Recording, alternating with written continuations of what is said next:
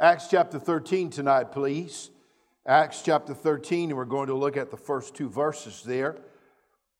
The missions direction messages begin, I believe, tonight, and then we'll have something for you each night. I believe that will help us with our thoughts, our mind about missions. Acts chapter 13, please, and we're going to look at the first two verses there.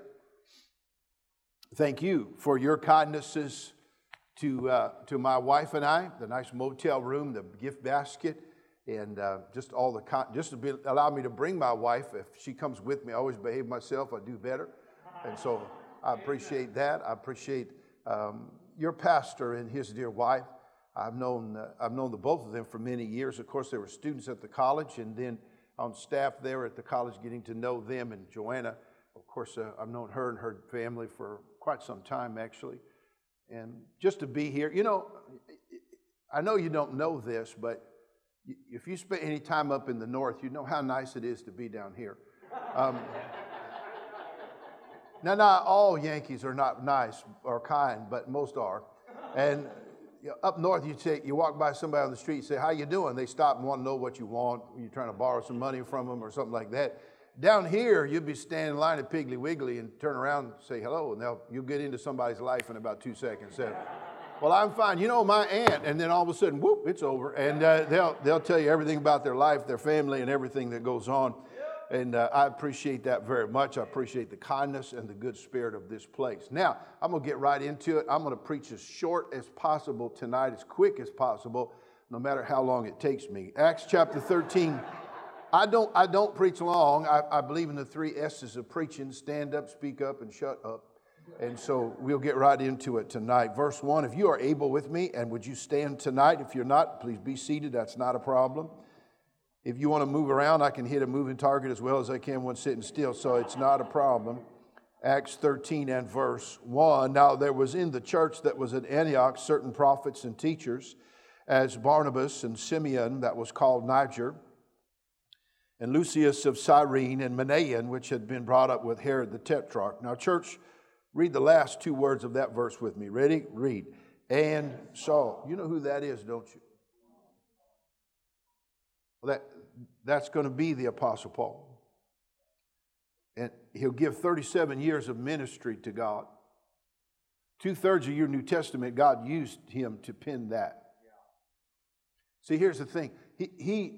The Apostle Paul, some people say he's the greatest Christian to ever live. I don't think that's fair because all Christians haven't lived yet. But if you had a list, he'd be on it. You do realize that the Apostle Paul, starting churches around that Mediterranean crescent, that then crossed over and went to Spain and Wales and then got on a Mayflower, came to America. You do realize, dear people, that the person who led you to Christ was probably led to Christ by the person who was led to Christ by somebody the Apostle Paul led to Christ. So he has touched your life. But here in verse 1 of Acts 13, he's in the church that's Antioch. He's not the Apostle Paul. He's in Saul. And notice something. He's in the end of the list, not the top. Right. You know what he is right here, folks? He's a layman in a church. Wow. Now, from here, he'll go on to become and be the Apostle Paul, greatly used in his life. And I was reading that one day, and I thought to myself, well, how do you build a Saul into a Paul? Missions is not as complicated as people might think. Look here. It comes down to a couple of basic principles. Message, money, manpower. That's what it comes down to. And here's maybe one of the greatest missionaries who ever lived. But now listen, before he becomes that, he's Saul in a church here. And Saul. It's almost like an appendix. There's this guy, that guy, this guy, the guy, oh yeah, and then there's this guy, Saul. How do you build a Paul? That's just as much missions-minded and missions work as you can think of. Because here's the thing, folks. Victory Baptist Church has been around for quite a while. You have established something here. God is doing a work in this place. But it may well be that this church will build the next Apostle Paul. Maybe he walked right across here going to Pastor's Pals. Maybe he's in the nursery. Maybe he's one of these teenagers who everybody thinks is stupid, and you're not. So don't go get counseling and shock treatments, okay? You're going to be all right. But look here, if nobody knows our name, but we have a part in building somebody like the Apostle Paul, that would be good. Would you be okay with that? Amen. So how do you build a Paul and Saul? Father, bless tonight, please, I pray. In Christ's name, amen. Thank you. Please be seated. Now, I'm going to count tonight on your knowledge of the background of this man's life and the people who affected and touched him. So what I mean by that is I'm not going to have you chase all the scriptures, but I think you'll recognize it. Because here's the thing. He didn't become the Apostle Paul on his own. He did not. And I look around and see the gray heads in this church. I realize this place was built on those people's shoulders. You're right. Today in society, youth is the big thing.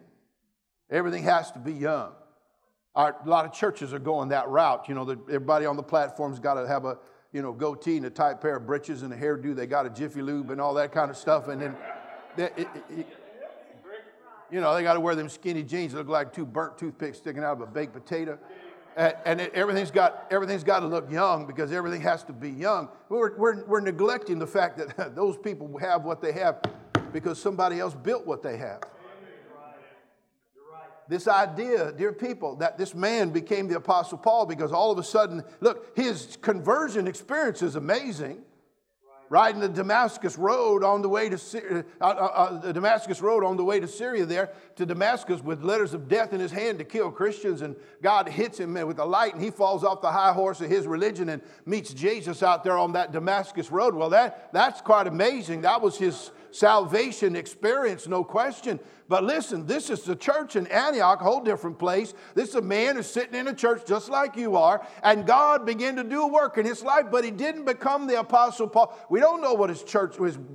He didn't go to Bible college. He didn't have seminary training. Met a preacher years ago, been a pastor over 50 years and never went to Bible college. And somebody asked him, they said, did you ever go to Bible college? He said, no, I ain't been messed with. I understand that. And I think Bible college is a good thing. It's training, it's protection. Don't misunderstand me. We don't know where. I tell you what he did. This man right here went from Saul to Paul because of the people who influenced his life. Now, we're all smart enough to figure out you didn't get here on your own either.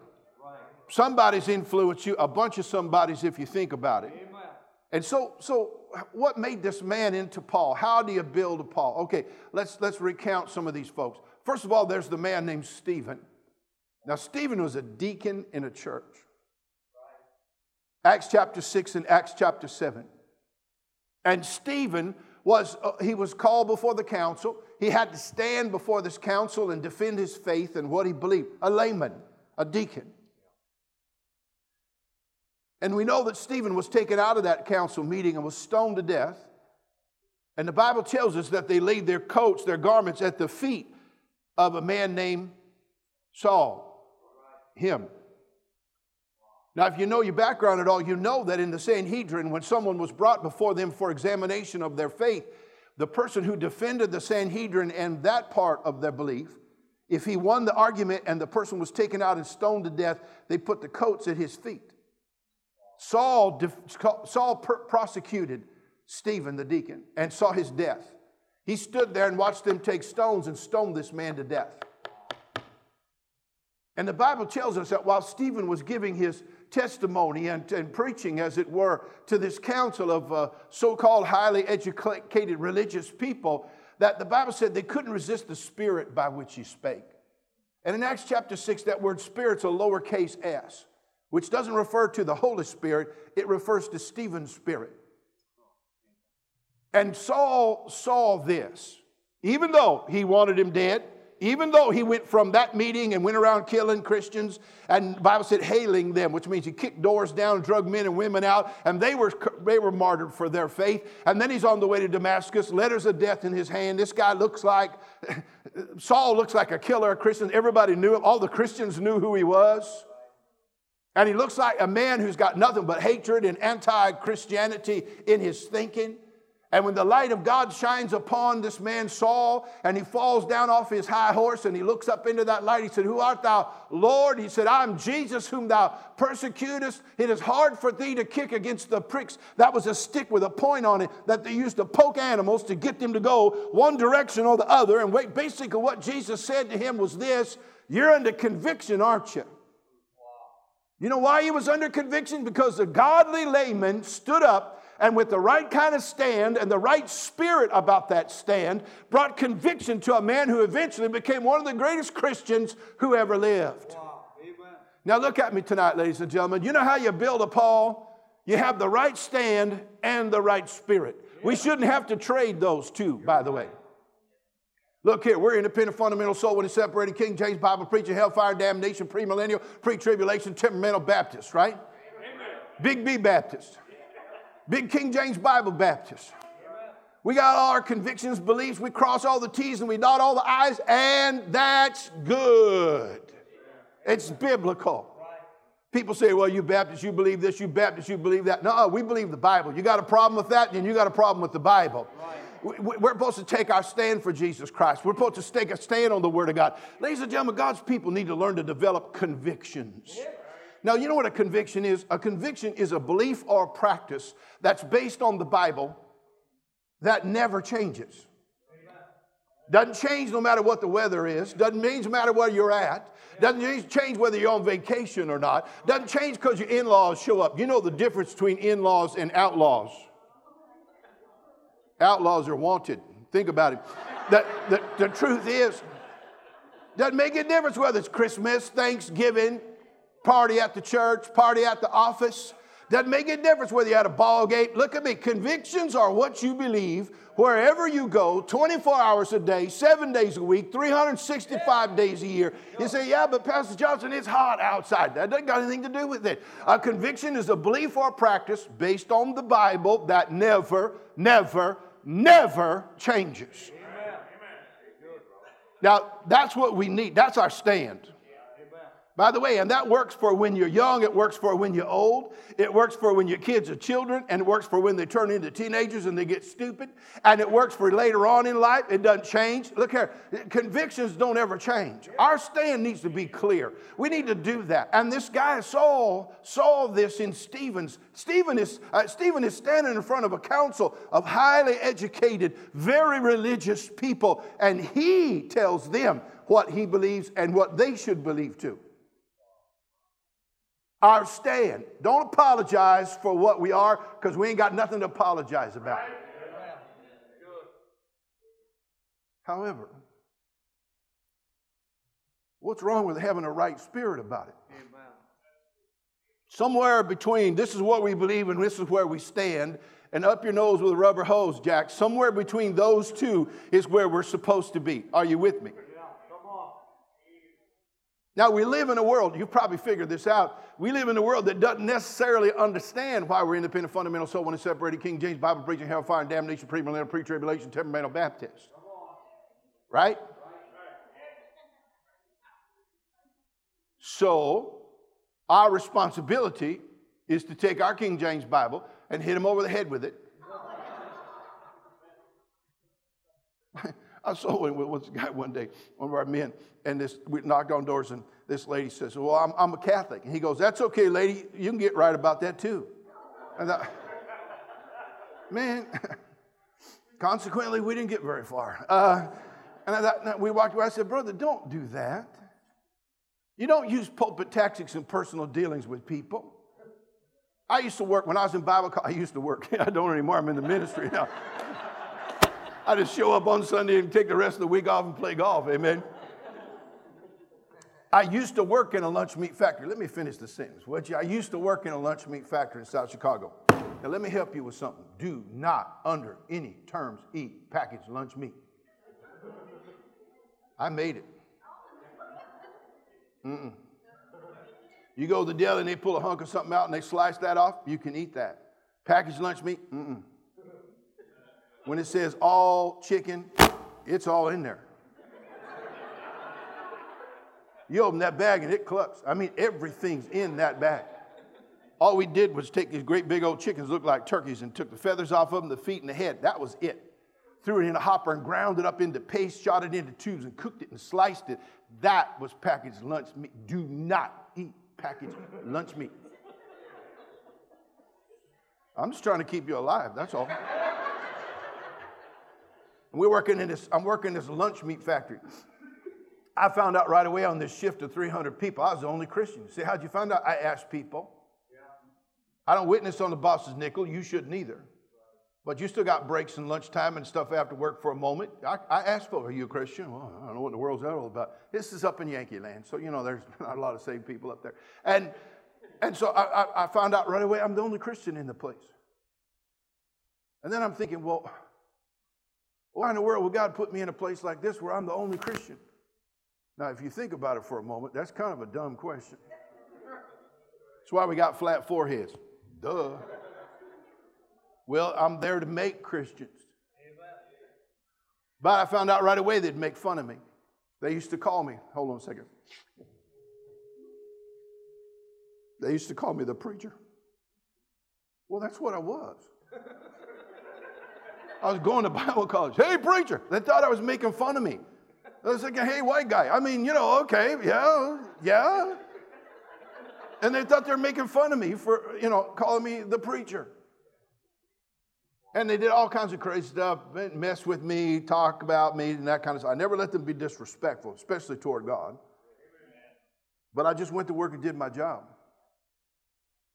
Now, I'll cut it short tonight, but simply tell you this. There are people there after I worked there 2.5 to almost 3 years. There are people that I worked with when I graduated from Bible college, came to my graduation. I led several of those people to Christ. It wasn't too long after I worked there that people would come up to me and they'd say, preacher, could I talk to you at lunchtime? I say, yeah, what you got, man? And I'm a freshman in Bible college.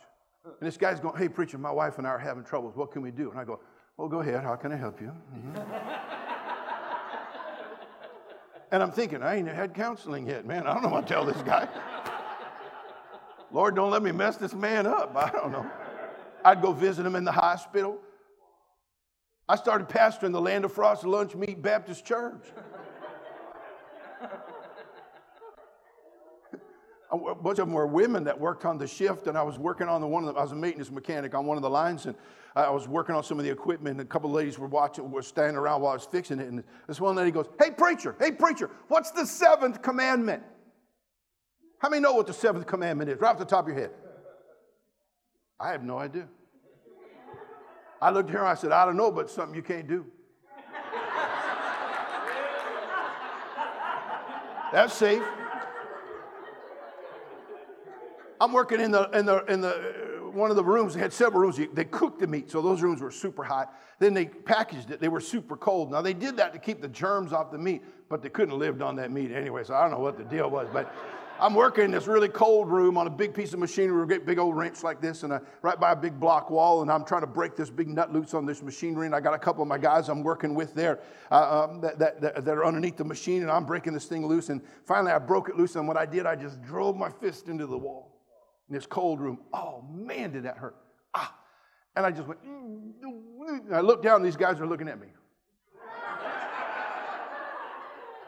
So one guy goes, you gonna cuss, preacher? I said, no, you write one down, I'll sign it though. Man, the cotton picking, that hurt. Oh.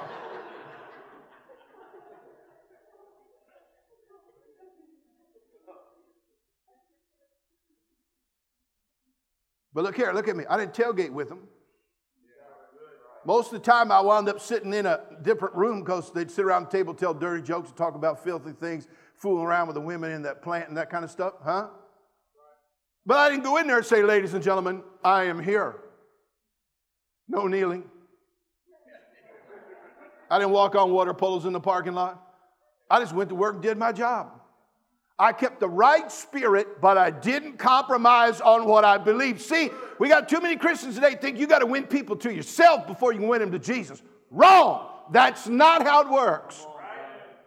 You can have a right stand and a right spirit with a little wisdom, but for goodness sakes, don't dip your sails. But for goodness sakes, don't be a jerk about it. We can have both Stephen did, and he started the process that made a Paul out of that man right there. Stephen, number two. You know who else influenced his life? Was Ananias. After Saul gets down off a high horse of his religion there on the dirt of the Damascus road, he goes into the city of Damascus. About 5 years ago, we were in Syria, and we went to Damascus in that city. Beautiful old city. Today it's rubble. They have just destroyed it in war. It's sad. But I mean, it's an incredibly beautiful old city. And we went there because I wanted to go to the street called Straight. And we were with a missionary man, a Lebanese pastor actually. He went with us. He told us, now he said, you're going into Syria from Lebanon. You're going to Syria. Now, he said, that place is really, the Muslims really got it run down tight there. So you're not going to be able to witness and hand out tracts. It would get us in big trouble. So just, we're going to go over there and kind of look around a little bit and get out of there. I said, okay, fine. He shows up the next morning. This Lebanese pastor got a black T-shirt on with big white letters on it. Says, got Jesus? And below that it said, it's hell without him. And I thought, hey, what's that? And he goes, no, you guys will get in trouble. I'll be fine. I will just go over there and talk to whoever I want to. Couldn't believe this guy. So we're walking around Damascus trying to find the street called Straight. And it's like an old European type city with real narrow little lanes where people live. And it's so narrow you could just about reach across and touch the walls of the houses. And they're all real like this, all crooked. And we're walking for hours, asking people, where's the street called Straight? Well, there's no street signs or any of that kind of stuff. Finally, they kept telling us, oh, go down there, oh, go down there, oh, go down there. And I keep thinking, they're going to shoot us. And finally, we're walking along, and we turn, and there's this one road, boop, straight as could be. And it's the street called Straight. And there was a Walmart there and a Starbucks. And no, there wasn't. And so we walked down there, and there was Ananias' house. Now, a lot of that stuff over there, people, is just tourist junk. I don't know if it was really his place or not, but I know it was the only straight street we ever found in Damascus. And that's where Saul would go. He's blinded. God comes to a man, a layman again, named Ananias, and says, I want you to go and lay hands on Saul and pray for him. And then here's Ananias' message. God tells him, tell him how great things he's going to suffer for me. Mr. Positive. Joel Osteen, Mr. Positive. Greasy boy. See, preacher, you said have a good spirit. Not about him. The truth of the matter is, it's amazing. And Ananias, when he says, Saul, the Christian killer, Saul, you want me to go talk to the Christian killer, Saul? The guy who kills Christian Saul. And God says, yes, go tell him what I told you to tell him. Now, people, listen to me. Ananias took Saul, intense Bible study, taught him Greek and Hebrew. No, he didn't. He just said, yes, sir, look here. He stepped outside of his comfort zone and just touched that man's life. He walked in, laid hands on him, prayed for him, and walked out.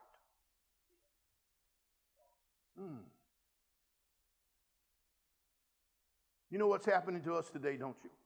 We're losing personal contact. Everything now is electronic stuff. Texting, all that kind of stuff. We're losing personal contact. We're losing that part. Look at me. We're losing that part where we get outside of our little comfort zone and actually get involved in a person's life. You say, well, I ain't got time for that. Okay, maybe you don't have that all the time that you think you have, though frankly you do.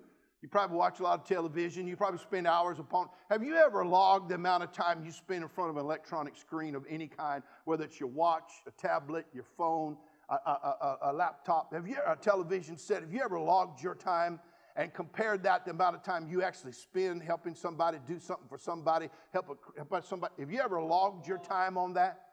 It'll shock you how much time you spend on that. Everything's texting now. And I text, you text, all God's chilling text. But that's not personal enough contact. I first learned to text just a couple years ago, as a matter of fact. I didn't know you're supposed to have textees. Everything's abbreviated now. How's my BFF and TMI, your BVD, your HIVs, and all that kind of, I didn't know that kind of stuff. So I'm texting my good friend, Pastor Mike Ray. So I got my first text. Dear brother, I'm spelling everything out. with punctuation. Dear Brother Ray, this is Brother Johnson. I wanted you to know how much I love you, appreciate you, pray for you, how much America needs you. And Hopewell Baptist in Napa, what a great man of God you are. You're my dear friend. I love you and appreciate you more than you can say. And I just wanted you to know that. I was thinking about you today. All spelled out, punctuation, actually had periods in there, commas where they were necessary. Your good friend, Brother Johnson. Boop. I send it to him. Bing. It comes back to me. I look at it. You too.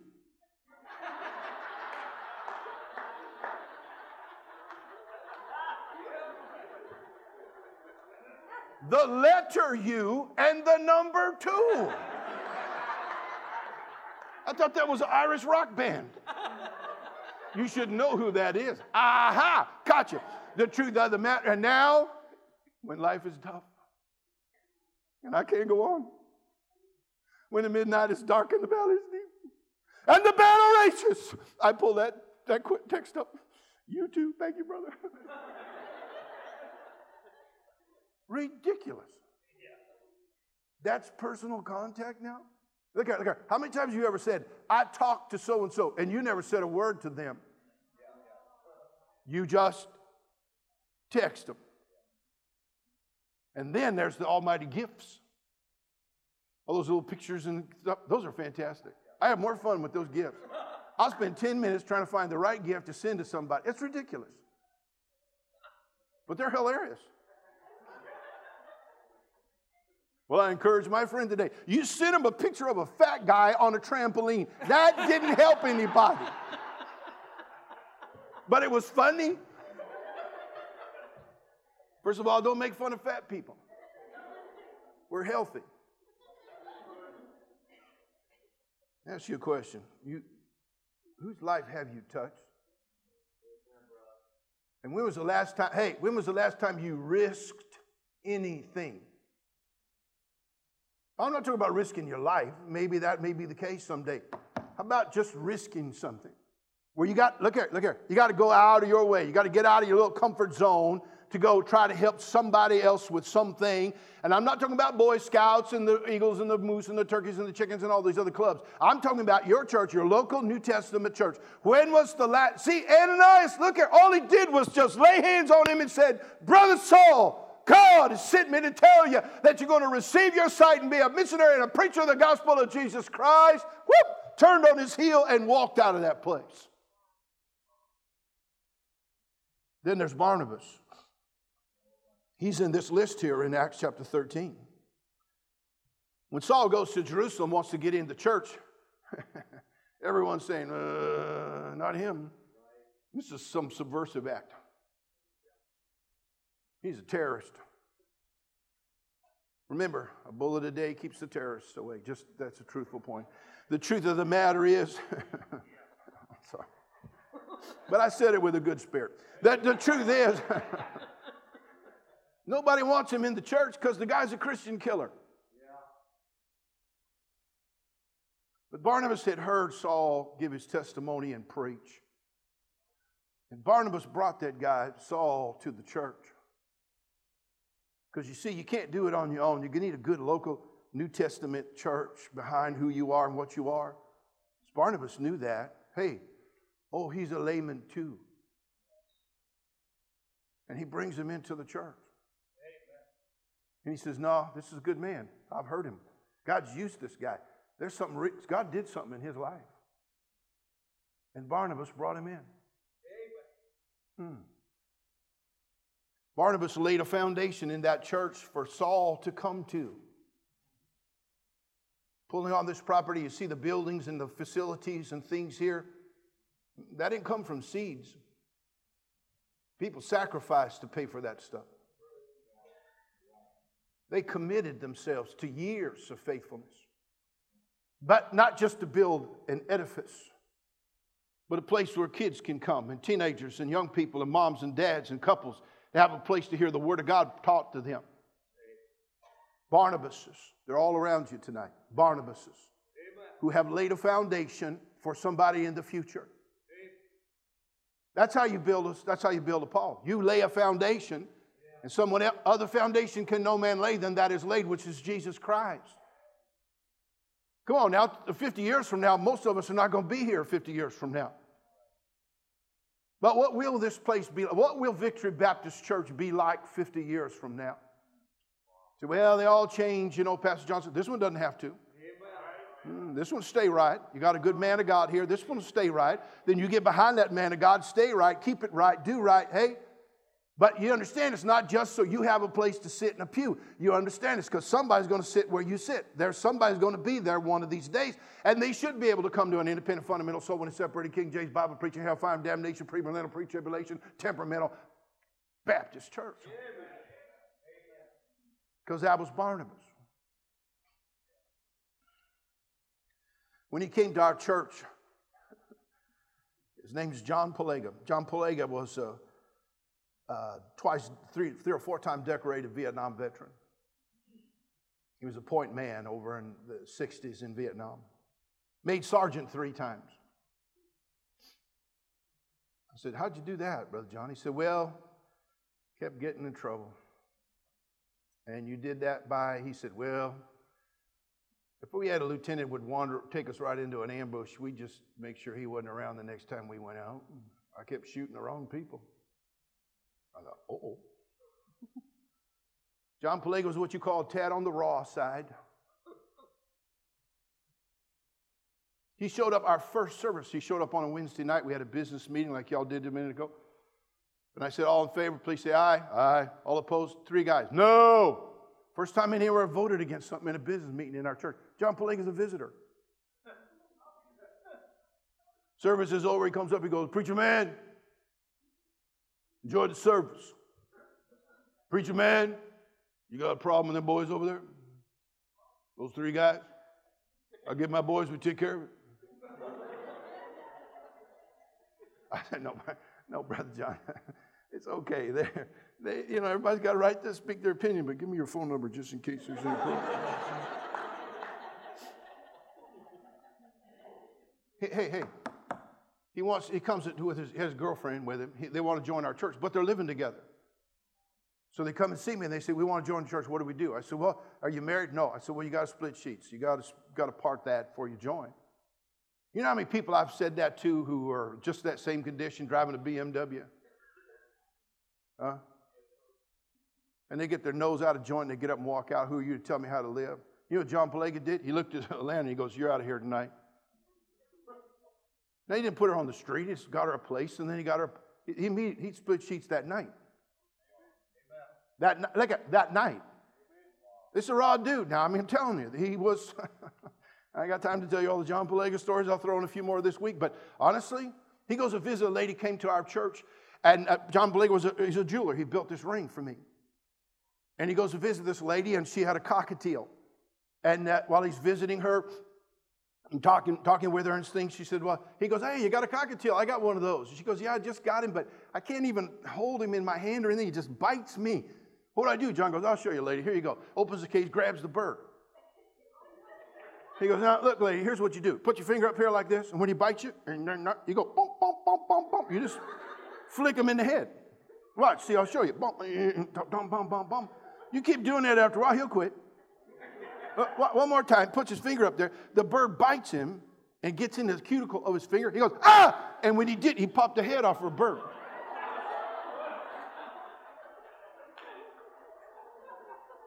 The head's rolling around on the ground. Palega's holding the bird, and the bird, boink, boink, boink. And this poor lady's like,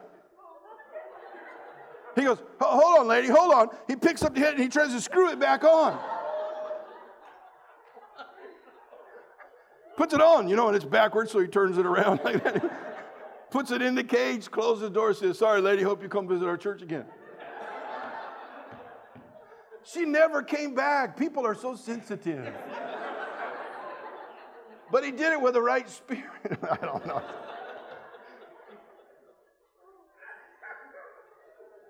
He'd been sprayed with Agent Orange in Vietnam and eventually destroyed his interior, his liver, his kidneys. I did his funeral. He used to run with the Hells Angels motorcycle club. We had bikers and we had bankers at his funeral. And that night, we had bikers and we had bankers who got saved. Amen. Because A Barnabas got him into church. A Barnabas laid a foundation for somebody else. It ain't just about me and mine. One more real quickly. Then you get to Acts 13 and verse number 1. There's this list of people here. But when it gets down there to verse 2, and as they ministered to the Lord and fasted, the Holy Ghost said, separate me, Barnabas and Saul, for the work whereunto I have called them. And when they had fasted and prayed, laid their hands on them, they sent them away. It was time for somebody to step up and step out. See, we know Barnabas in that list, but the rest of those guys, I don't know if I've ever read their name again.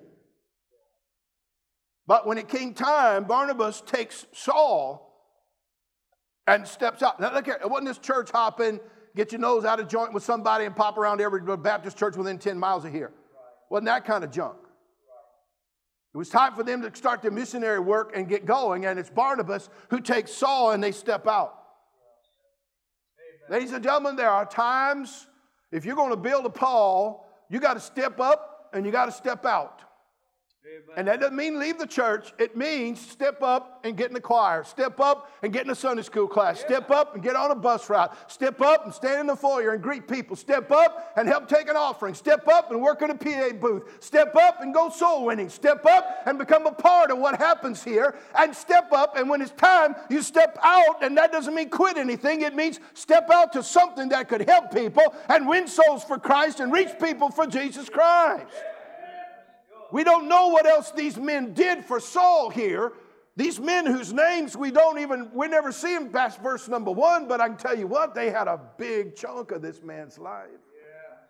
Because when it was time, see, we want to step back.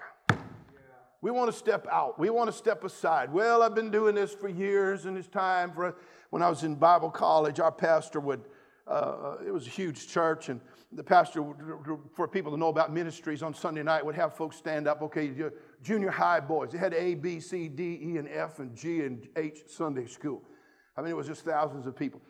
So in A Sunday school, he said, one Sunday night, he said, I want all the junior high boy Sunday school teachers to stand in A Sunday school. About 20 men stood up. And he said, Brother so-and-so, he pointed at this one man. He said, Brother so-and-so, how long have you been teaching junior boys Sunday school class? And I believe he said 40 years. Now I'm a Bible college student. I'm sitting next to a Bible college student. He leans over to me and he goes, he needs to give that up. He's been teaching too long. I said, you stupid. I'm going to his class next week. The man's been teaching the Bible for 40 years to junior hires. Insanity's hereditary. You get it from junior high boys. 40 years. Huh? That's probably the only recognition on planet Earth that guy ever got for teaching junior high boys for 40 years. But I guarantee you there's dozens, if not hundreds of boys who became men who look back on that Sunday school class and learn something. Don't you understand? It's like we think, well, I couldn't teach a class because I haven't been to Bible college. I haven't had any training. Look, all you need is a little love of God and the Word of God. Go sit in a class and learn from the teacher. And then when the day comes, you multiply by dividing your classes. You add some people to it. And you can influence a boy who doesn't know what a man really is. And just your presence will make a difference in his life. And the same is for ladies. The same is for these girls. The same is for people in our life. There's time for us, ladies and gentlemen. You don't want to build a Paul. You can't do it from a comfort zone. You can't do it from a back seat. You can't do it from the bleachers. You got to get down on the track, and you got to run your race that's set before you, looking unto Jesus, the author and finisher of our faith. This amazing Christian was just Saul one day. Let's stand to our feet, please. See, missions work, people, when it comes right down to it, is a lot about manpower. Now, we'll give you some statistics and things about missionary work and all that over these next few days, but let's face it. So I don't see any Sauls around here, Pastor Johnson. You wouldn't have seen him in the church at Antioch. Oh, and Saul. Who's that? That's that guy over there. Oh, that guy over there who, by the way, every person that touched this man's life that we know of was a layman. And the lay people of the church built one of the greatest missionaries who ever drew breath. Now, you think about that for a moment. So you and I may never go to a far corner of this earth, to the uttermost part of the earth, Acts 1:8. But what if we send a Rick Martin over there or a Hudson Taylor? What if we send one of them? What about these folks right here? What if we send them over there?